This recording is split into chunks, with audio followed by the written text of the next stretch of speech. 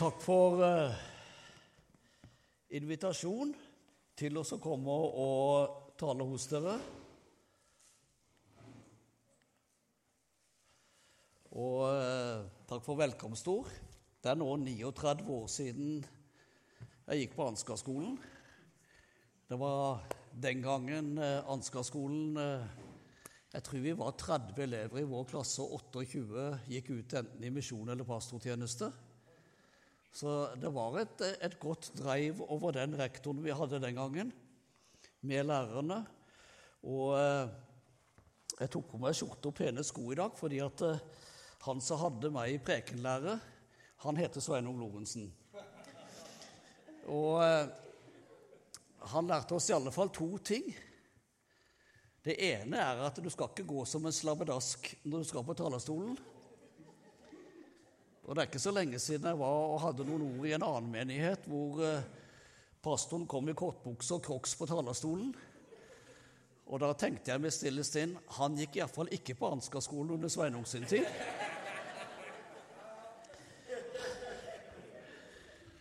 Og det andre, det er det at du må alltid ha et utkast, et prekenutkast. Hvis ikke du har det, så kan det bli en veldig lang og kjedelig tale.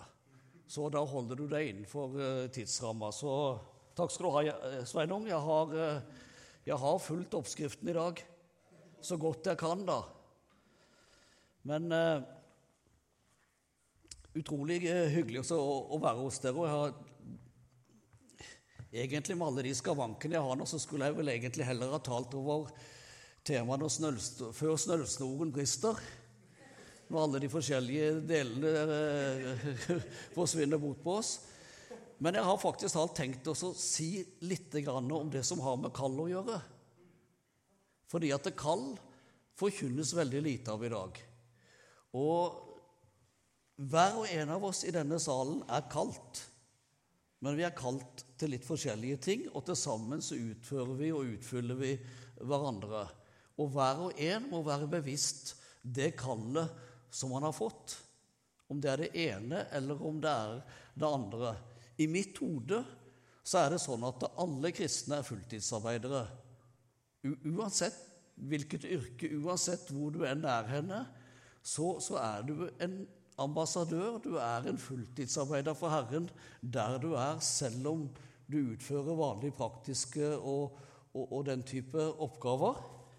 Og litt sånn innledningsvis, så i de siste årene, altså dette med Ukraina, det er bare akkurat nå.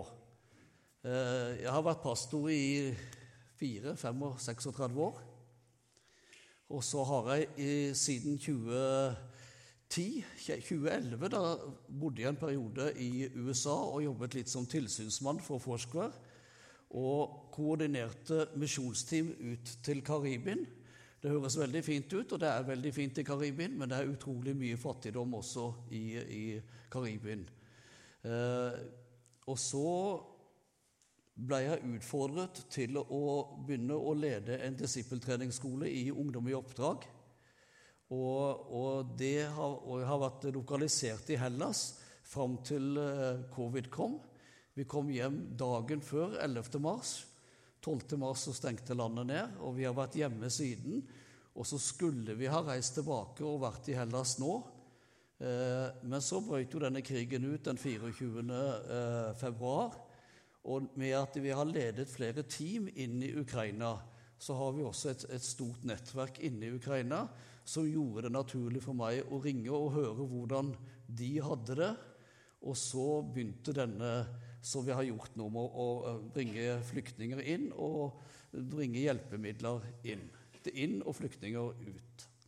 Så forhåpentligvis, når den er over, så kommer ikke jeg til å drive og jobbe så veldig mye der, men hva jeg gjør da, det er jeg ikke helt sikker på enda. Men et eller annet er det. Men dette med kall, så fikk jeg en liten sånn en oppsving. Jeg hadde med meg en DTS som var på Grimerud i 2015. Det var akkurat da båtflyktningene begynte å komme inn fra Midtøsten og inn på øya Lesvos i Hellas. Meg og min svoger sitter og ser på Dagsrevyen. Geir Sandberg er min svoger. var da leder for den lutherske frikirke i Norge og pastor i Frikirken. Og så var det meg som pastor, og vi satt oss og så på nyhetene på NRK på disse båtflyktningene og alle disse muslimene som kom inn. Og vi hadde vår typisk kanskje verdslige prat om hvor ille det å få så mange muslimer inn i landet, og hva det kunne. Vi satt der, og det ene sure oppstøtet etter det andre kom ut av de to pastorene. Og så sitter min nevø på 21 år nede på gulvet og tusler med datamaskinen sin, ser litt på nyhetene, lytter litt til far og onkel, og så snur han seg til oss, og så sier han det at hvor lenge skal dere sitte og prate sånn som dere gjør, eller skal dere begynne å gjøre noe? Så to pastorer fikk seg da en skikkelig formaning av en 21 år heltent Jesusgutt. Og så sitter Erik og pusler videre, og Geir og jeg har moderert måten vi samtaler på nå. Og før Dagsrevyen var over, så sier Erik, som er nevøen min da, så sier han det at «Pappa, nå har jeg bestilt billett til Hellas og til Lesvos». «Hva?» sier Geir. «Ja, hva skal du gjøre der da?» «Ja, jeg vet ikke», sa han. «Men du har jo sett nyhetene du også, og jeg har Jesus i mitt hjerte, så hvis jeg reiser, så kan det vel alltid være noe å gjøre der». Dagen etterpå så fikk vi dette bildet. Har du det på skjermen? Så sendte han oss det bildet. Jeg vet ikke hva jeg skal gjøre der, men jeg har Jesus i hjertet, så det er vel noe jeg kan gjøre.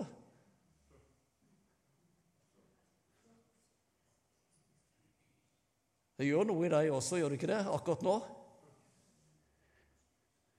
Jeg måtte be skikkelig Herren om tilgivelse for min holdning, samtidig som at du får en oppvekker angående det som har med kall å gjøre. Hvordan gir vi respons til den nøden og den verden, de omgivelsene som vi er omgitt, rett rundt vår egen dør? Dette ble også begynnelsen til at Lisbeth og jeg satte huset vårt i USA for salg, og tok med oss studentene og begynte å bygge opp en base, og har jobbet på Lesvos, og har vært i Aten de siste årene og jobbet med disippeltrening, hvor vi har en 3 måneders skole, og så er det 2 måneder praksis. Og all praksisen vår, den har vært rettet imot flyktninger og de tingene der. Og det er også noe av årsakene til at vi har vært haugevis av ganger inne i Ukraina. Så skriftstedet som jeg vil be dere lese i dag, det finner du i Matteus 5. Jeg kom ned en sen kveld. På basen vår i Aten så leide vi et svært 3-etasjes hus, hvor jentene i første etasje og noen gutter i tredje og noen i andre, og så hadde kona og jeg et soverom, så der bodde vi. Vi bor sammen med studentene. Vi velger å ikke bo utenfor, for vi ønsker at disse ungdommene som vi har en kort tid, de skal rett og slett se hvordan et ekteskap fungerer, og hvordan vi kan være sammen med de og svare på spørsmål som de må ha hatt gjennom undervisningen og så videre. Jeg kommer ned fra 3. etasje og på kjøkkenet en sen kveld, og da satt det noen studenter der og hadde en høylytt diskusjon. Og teksten som de diskuterte, den finner vi i Matteus, kapittel 5, vers 13. Dere er jordens salt, men hvis saltet mister saltkraft, hvordan kan det da kunne bli salt igjen? Da er det ikke godt for noe, annet enn at det kastes ut og tråkkes ned av menneskene. Dere er verdens lys, en by som ligger på et fjell, kan ikke skjules, men tenner heller ikke en lampe og setter den under et kar, men i lampeholder, da gir det lys til alle som er i huset.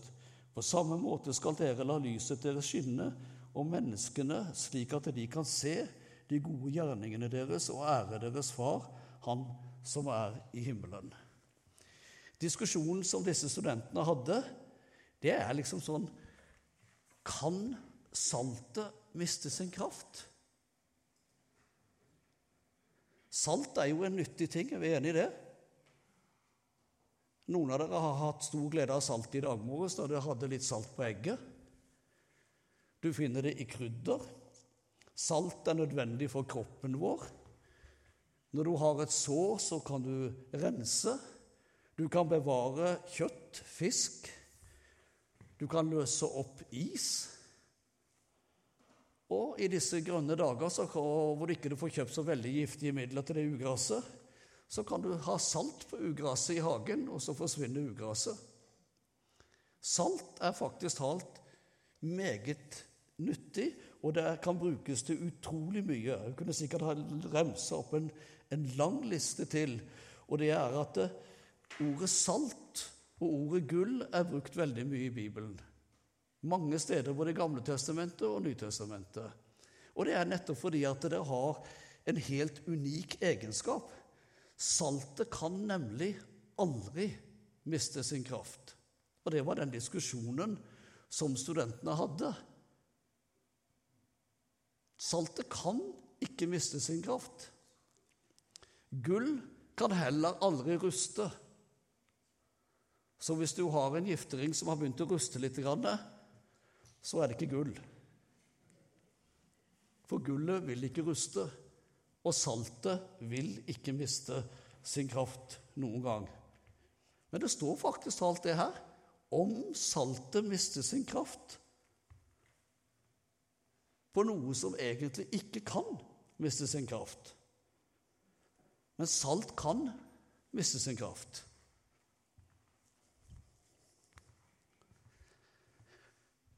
På Jesus sin tid, så som i dag og som før Jesus sin tid, så utvinner de salt nede ved sørenden av Dødehavet.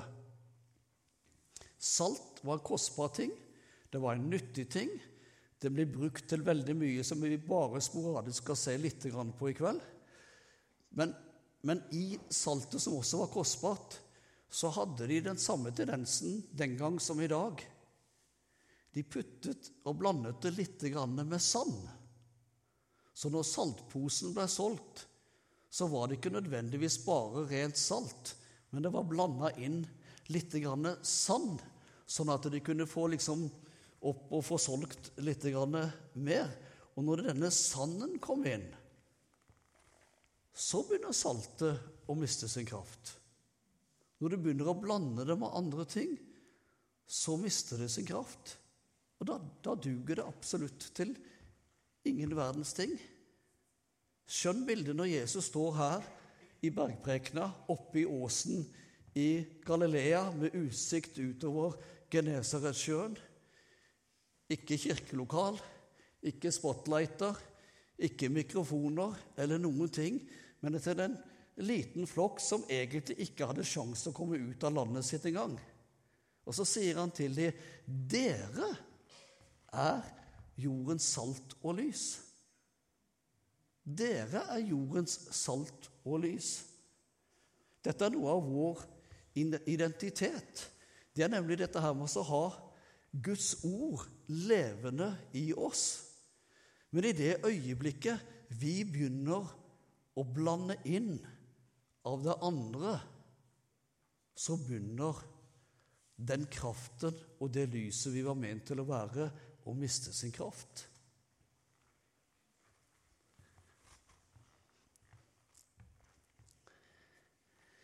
Vi er kalt, saltet er en kontrast.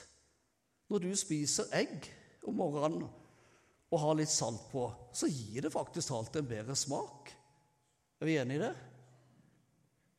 Vi liker det på grillen og alt mulig i dag, fordi at det er en litt annerledes smak. Og det er jo det Jesus prøver å si til oss. Dere er salt og lys. Vi som kristne er ment til å være en kontrast i det samfunnet som vi lever i. Og når vi er det saltet, så vil andre liksom sånn kjenne smaken av det. Oppegående mennesker, de vil tiltrekkes av den kontrasten som du er når du er salt og når du er fullt av Guds ord. Andre mennesker vil du støte ifra deg, de kalles for religiøse mennesker, for de vil helst ikke ha den kontrasten. Men når vi begynner å ha en teologi, og begynner å bøye den for å bli politisk korrekt og passe inn i samfunnet, da begynner vi å fylle den posen med sand. Derfor så vil jeg si det at lese ordet, hver eneste en av dere, er kjempeviktig i disse dager. Det tar deg kun 75 timer å lese gjennom hele Bibelen. Og hvem som helst av oss har egentlig tid til det minst 2 ganger i året. Hvis du bare lærer deg litt disiplin og litt systematikk, så kan du lese Bibelen. Jeg tar 5 kapitler hver morgen, og så leser jeg de sent, og jeg tar gjerne en bok, og så leser jeg den boka 5-6 ganger, og så stiller jeg meg spørsmål. Noe av måtene som jeg lærer studentene i disippeltreningsskolen for eksempel, om å huske ting i Bibelen. De får en blank Bibel, ingen understrekninger, ingen kommentarer. De får ikke lov å google, de får ikke lov å hente noe sånne kart som ofte du finner bak i Bibelen og så videre. Og så gir jeg dem en oppgave, setter de i gruppe på 3 og 3, og så ber jeg de lese gjennom apostlenes gjerninger. Her er oppgaven. Hvor mange misjonsturer hadde Paulus?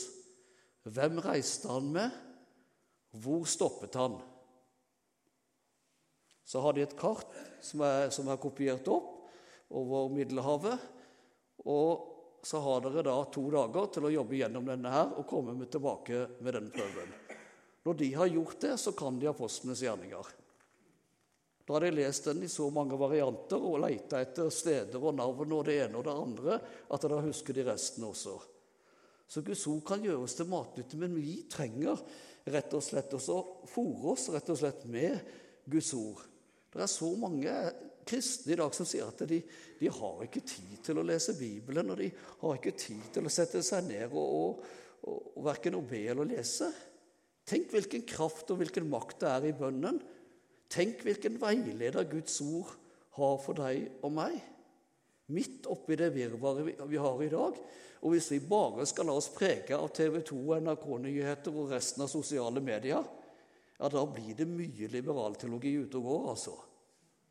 Da trenger du å skru tida 39 år tilbake, og så søke på Ansgarskolen igjen. Salme 12:7. Herrens ord er rene ord, som sølv lytret i en jordovn, 7 ganger renset. Saltet måtte også renses. Saltet måtte også, sanden måtte skilles ut for at det skulle bli kraftbart igjen. Og når vi kristne, når vi begynner å akseptere umoral og verdslighet, og godkjenner det, og godkjenner ditt, og godkjenner datt, da blir det veldig ille, altså. Da er det mye lettere å egentlig bare ta ordet. Du trenger ikke tolke så mye. Jeg har sluttet å komme med så veldig mange forklaringer. En av de timene på Ansgarskolen som jeg ikke leser så veldig mye notatene på, det er eksegese. Jeg lærte det fort litt da jeg kom til Hellas og flyttet dit.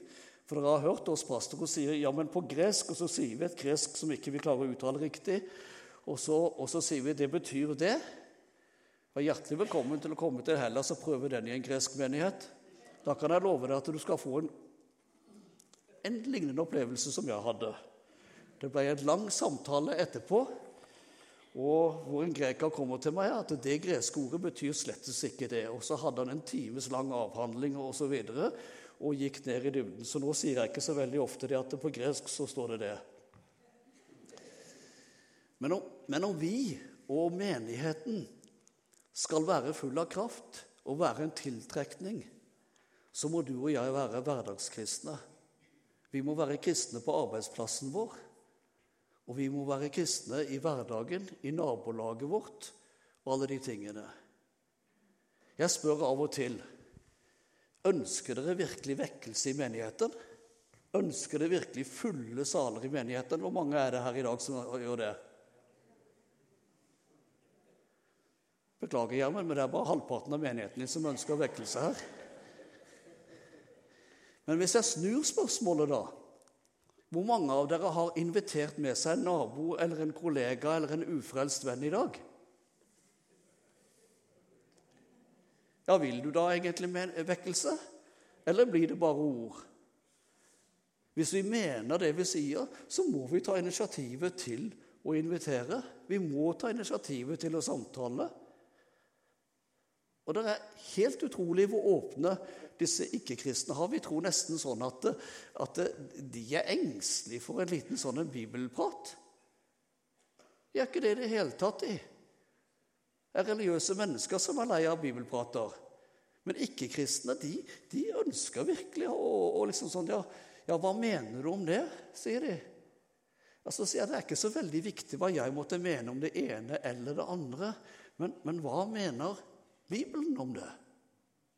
Og noe av det skjønner jeg, og noe skjønner jeg ikke. Men hele tiden så spiller det liten rolle hva jeg måtte mene. Det viktigste er hva Guds ord mener. Og Guds ord, det er virkekraftig, og det rører ved mennesker. Lisbeth har noen barndomsvenner som ikke er troende, ikke går i noen menighet. Og så lurte de på hva vi skulle gjøre nå når vi har liksom flyttet tilbake til Grimstad etter å ha vært borte fra Grimstad i, jeg tror det er 38 år siden vi bodde her sist. Så sa jeg vet ikke om vi, akkurat nå så tror jeg ikke vi kommer til å reise, fordi at jeg har hatt en del helsemessige problemer, så jeg tror ikke vi kommer til å reise tilbake til Hellas annet litt sånn sporadisk og være med å hjelpe litt. Kanskje vi går aktivt inn i en menighet, kanskje vi starter en menighet. Egentlig så er jeg for gammel til å starte noen flere menigheter nå. Men så var det da, jeg håper i alle fall det blir her, og at vi kan komme sammen og ha disse samtalene. Det er mennesker som ikke er kristne, men de er sultne, og jeg gleder meg til å komme inn. Så nå har jeg begynt å spørre pastorene, hvis jeg har med meg nå 2 ufrelste, og så sier jeg at på onsdag så ba jeg med de til frelse. Hva kan de forvente? Og hvordan vil de bli tatt hånd om hvis jeg introduserer de til din menighet? Vil de da bli disippelgjort? Eller vil de bare bli brukendes til å komme på søndagen og helst gi tienden? Mener vi alvor av å være salt, så ønsker vi oss å ta den omsorgen som også Jesus har for menneskene, uansett hvilken situasjon, posisjon de måtte være i. Jesus sier i åpenbaringen til menigheten i Laukea, «Se, jeg står for døren og banker». Du skjønner det at det var ikke på nattklubben han sto og banket på døra og spurte om han kunne komme inn og holde nattvær. Det var på menighetsdøra. Det var til menigheten i Laukea Jesus banket på døra. Kanskje, forstå meg rett, som Erik, jeg har jo Jesus i hjertet mitt, han kan jo bruke meg til noe. Neste dag er han med og bærer små barn i land som har kommet som flyktninger. Dette er i 2015. Det er 7 år siden. Erik er fortsatt engasjert i flyktningarbeidet. Erik er fortsatt ikke i Hellas, men i Hamar. Min søster er helt fortvilet for hvert jul de siste 7 årene og inviterer familien. Og Erik, som fortsatt er singel, han kommer drassende på en 4-5 flyktninger som også kunne trenge en julaften, og inviterer de med, for han har et hjerte rett og slett for de. For enhver skal bli saltet med ild, og et hvert offer skal bli saltet med salt. Før offerdyrene i Gamle Testamentet, da du bar fram syndoffer og det ene og det andre offeret, visste du da at det dyret ble også saltet før det ble lagt på ilden. Dere går inn på det, men det er en veldig interessant studie. Matteus 3,11, det skal ha dåp neste søndag. Han skal døpe dere med ånd og ild. Og vi har også vanndåp. Jeg vokste opp i et luthersk hjem, så når jeg bestemte meg for å døpe, så kunne jeg jo like godt ha meldt meg inn i Jehovas vitne. Det ville nesten ha hatt bedre åpning for det enn å gå i dåpen. Og egentlig så er det her med, hvorfor skal jeg voksne mennesker liksom sånn, når jeg blir frelst liksom sånn døpes, er det sånn litt både ydmykende og tåpelig? Og hva hjelper det med å bli dyppet liksom sånn der under vann i en kum eller i et vann? Men det er også et tegn. Jeg begraves med Jesus Kristus. Jeg sier ha det til det gamle livet. Jeg blir reist opp i Jesus Kristus. Jeg blir døpt med ånd og ild. Jeg vet liksom ikke helt sånn hva som skjer, og hvorfor. Jeg vet derfor at Jesus, som er helt syndfri, og som er himmelens og jordens og hele universet skaper, døpte seg. Så da tenker jeg at da kan også jeg gjøre det. Og så skjer det et eller annet med oss. Når Jesus ble døpt, så var det en sånn ild. Dette er min sønn, den jeg har velbehag i. Altså det er nesten sånn at i dag, vi snakker litt om forskjellige merker i disse tider og med all denne dataen, men jeg tror at i dåpen så får du nesten et hellig, usynlig stempel i panna, hvor Herren sier at du er min, du tilhører meg. Og jeg fikk oppleve dette veldig sterkt i 2019. Vi var i Hellas, og for noen av dere som har vært i Aten, har vært i Plaka-området. Og vi gikk i Plaka-området for å kjøpe noen julegaver til jentene våre, hjem til jul og noe til barnebarna og så videre. Og i Hellas, på grunn av all den flyktningebiten som har kommet inn, dere har sett litt grann av det på nyhetene, så er det svære opptøyer. Noen ganger når vi tar T-banen, så kommer det over høyttalerne at de neste 2 stoppene, så stoppes det ikke banen, fordi at da er det full, holdt jeg på å si, nesten sånn borgerkrig på utsiden av disse høyre ekstremistene. Og vi står der i Plaka og skal handle jul, og ut av T-banestasjonen der, så kommer det 50-70 stykker med hjelmer, med hetter, og med balltre, med jernstenger og med andre ting. Og i det området her så er det utrolig mange flyktninger. Og så gyver de løs på disse flyktningene med disse balltrene og slår, og folket de bare forsvinner vekk. Det er tusenvis av turister i dette området. De bare løper vekk alt det de kan, og butikker, holdt jeg på å si, drar ned de som har sånne ting til å dra ned foran vinduene. Og Lisbeth og jeg liksom sånn blir stående av en eller annen grunn midt i dette her. Og så nærmere som jeg sitter der nå, så er det en som slår til en og treffer hodet, og så ser jeg bare liksom at hodet åpner seg, og så blodet fosser ut, og så blir han liggende på gata. Lisbeth, som er sykepleier, hiver seg over denne her slåtte mannen, og det er mange nedslåtte rundt omkring. Og så helt ute av kontroll, ute av min egen situasjon, så løper jeg midt inn i flokken, og så roper jeg av mine lungers fulle kraft, stopp i Jesu navn! Stopp i Jesu navn! Ropte jeg på engelsk om igjen og om igjen. Og plutselig så var det helt stille. Og jeg skulle ønske jeg kunne si det som sånn at mange ble frelst. Men det var det ikke. Det var en som kom bort til meg og så med sinte øyne, og bannet sikkert til meg på gresk eller et eller annet, og så spyttet han bare ned på bakken. Men så forsvant de alle sammen, og så ble vi stående igjen der, bare Lisbeth og meg, sammen med alle de andre, og det tok en halvtime før politiet var på plass. Jeg vet ikke, det var ikke noe jeg gjorde sånn, nå bestemmer vi oss for å gjøre dette i Jesu navn. Det var noe helt, jeg skalv som et aspeløv etterpå, og tenkte det at hvor dum kan du være? Men det er noe med det, hvis du ønsker å gå fullt med Jesus, så er han der du trenger, og du kan være salt og lys. Du kan være den kontrasten som du ment til å være på din arbeidsplass, i ditt nabolag. Kjempeanledning nå. Inviter hele nabolaget ditt i gata di. Inviter dem på grill. Vi har akkurat flyttet inn i et nytt byggefelt. Så vi har invitert naboene. Vi gjorde det her i jula. Ingen kjente hverandre, og vi tenkte nå skal vi ta oss og introdusere oss. Ja, hva jobber du med? Hva jobber du med? Ja, hva jobber vi med? Jo, vi er misjonærer. Alt du trenger, så har du prekestolen klar. Herren vil gi deg måter og ting som du kan utnytte for å kunne være den som du skal være. Romerne 12. Jeg oppmuntrer dere derfor, søsken, ved Guds barmhjertighet, at dere framstiller deres kropper som et levende offer, hellig og velbehagelig for Gud.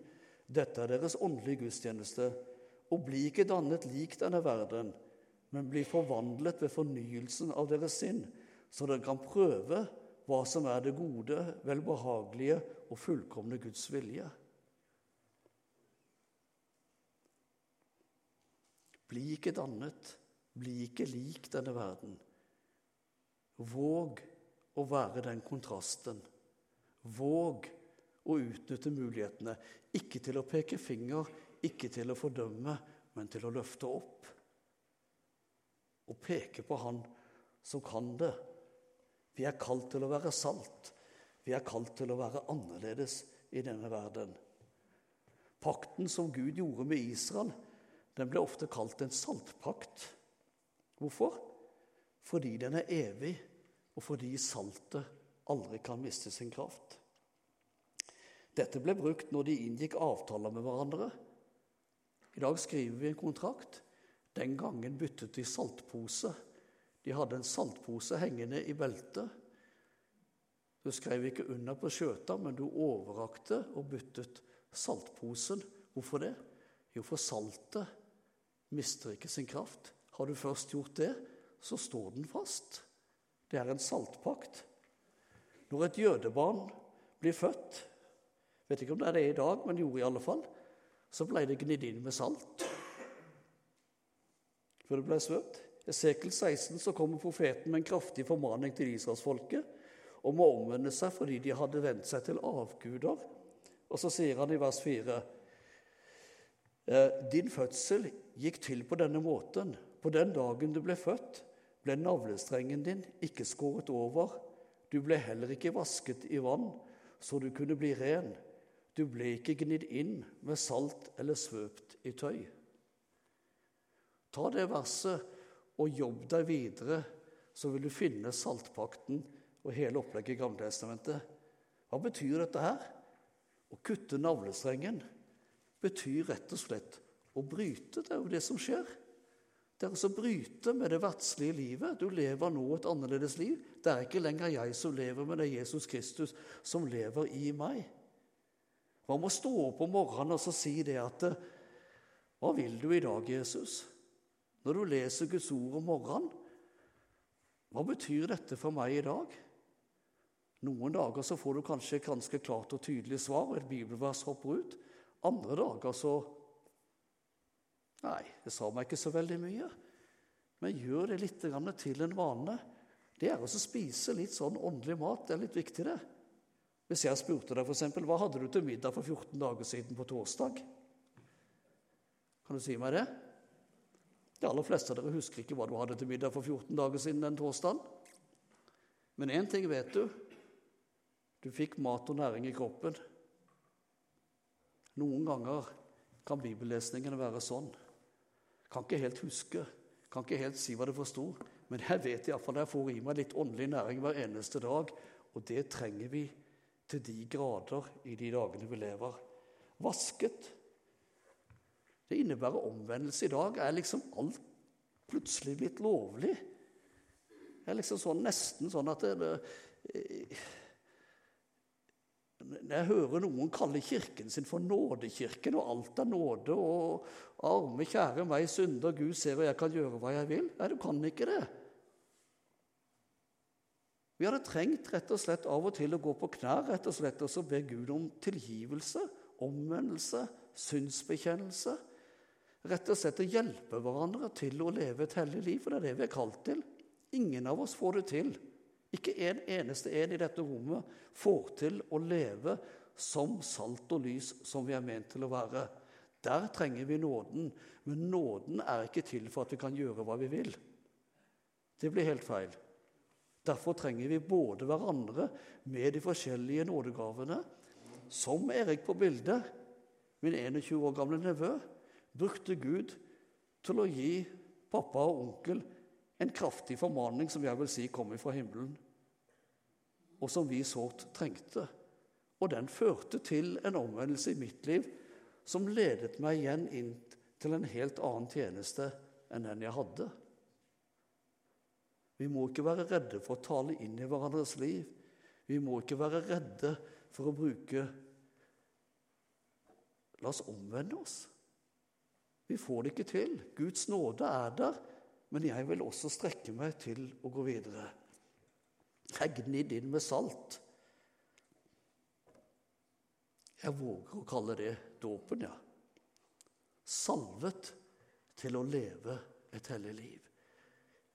Jeg blir begravet, sier ha det bra, til det verdslige, blir reist opp i Jesus Kristus til å være en etterfølger av han.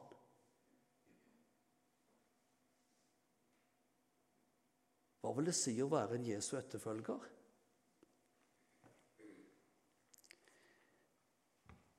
Vi beveger oss inn i tider som jeg tror ikke er så veldig lette. Gjermund spurte meg her, hva skjer nå i Ukraina? Jeg har ikke peiling. Ikke har du heller, ikke har disse nyhetsreporterne det heller. Jeg skulle ønske jeg tok et bilde og hadde noen til å ta et bilde av, men når jeg sto sammen, det var en rekke sånne politikere som sto i den byen som er mest herpa utenfor Kiev. Der sto de med masse vakter rundt seg og sånne skuddsikre vester, og jeg sto like bortenfor i T-skjorta. Jeg skulle ønske at jeg kunne fått et bilde av meg sammen med de og de tingene, men fordi vi var inne i et fareområde. Men hva innebærer morgendagen? Jeg vet ikke. Jeg har lest boka, så jeg vet liksom hvordan det er, og hvor henne vi er i den tidslomma. Det vet jeg ikke. Men en ting vet jeg når jeg ser rundt meg i dag. Senest i går, eller var det forgårs, da eks-statsminister i Japan ble skutt på gata, opprør i Filippinene, med alt det som skjer i USA med abortsaken og de tingene nå, med en president som går imot høyesterettsdommerne i sitt eget land. Har du lest det der verset, vet du, når et hus er i strid med seg selv, så kan det ikke bli stående. Han trenger ikke være profet for å si at det noe går klinkende galt der snart, når de oppfører seg på den måten. Vi ser krigen i Ukraina. Vi ser flyktningestrømmen. Vi har passert mer enn 90 millioner flyktninger i verden i dag. Cirka 20 millioner flykter fra sine land og ønsker å komme inn til Europa. Vi ser en skilsmissestatistikk de siste 20 årene som er like høy i kirken som den er utenfor kirken. Kanskje tiden er inne. Herre, ransak meg, prøv meg, kjenn meg, om jeg er på rettferdighetens vei, eller om jeg er på fortapelsens vei. I så fall hjelp meg tilbake. Salme 139. Du trenger Jesus, jeg trenger Jesus, vi trenger hverandre hvis vi skal være salt og lys i den tiden som vi lever. Og vi må våge å justere oss inn og gå så godt vi kan på Herrens veier. Og Herren velsigne dere.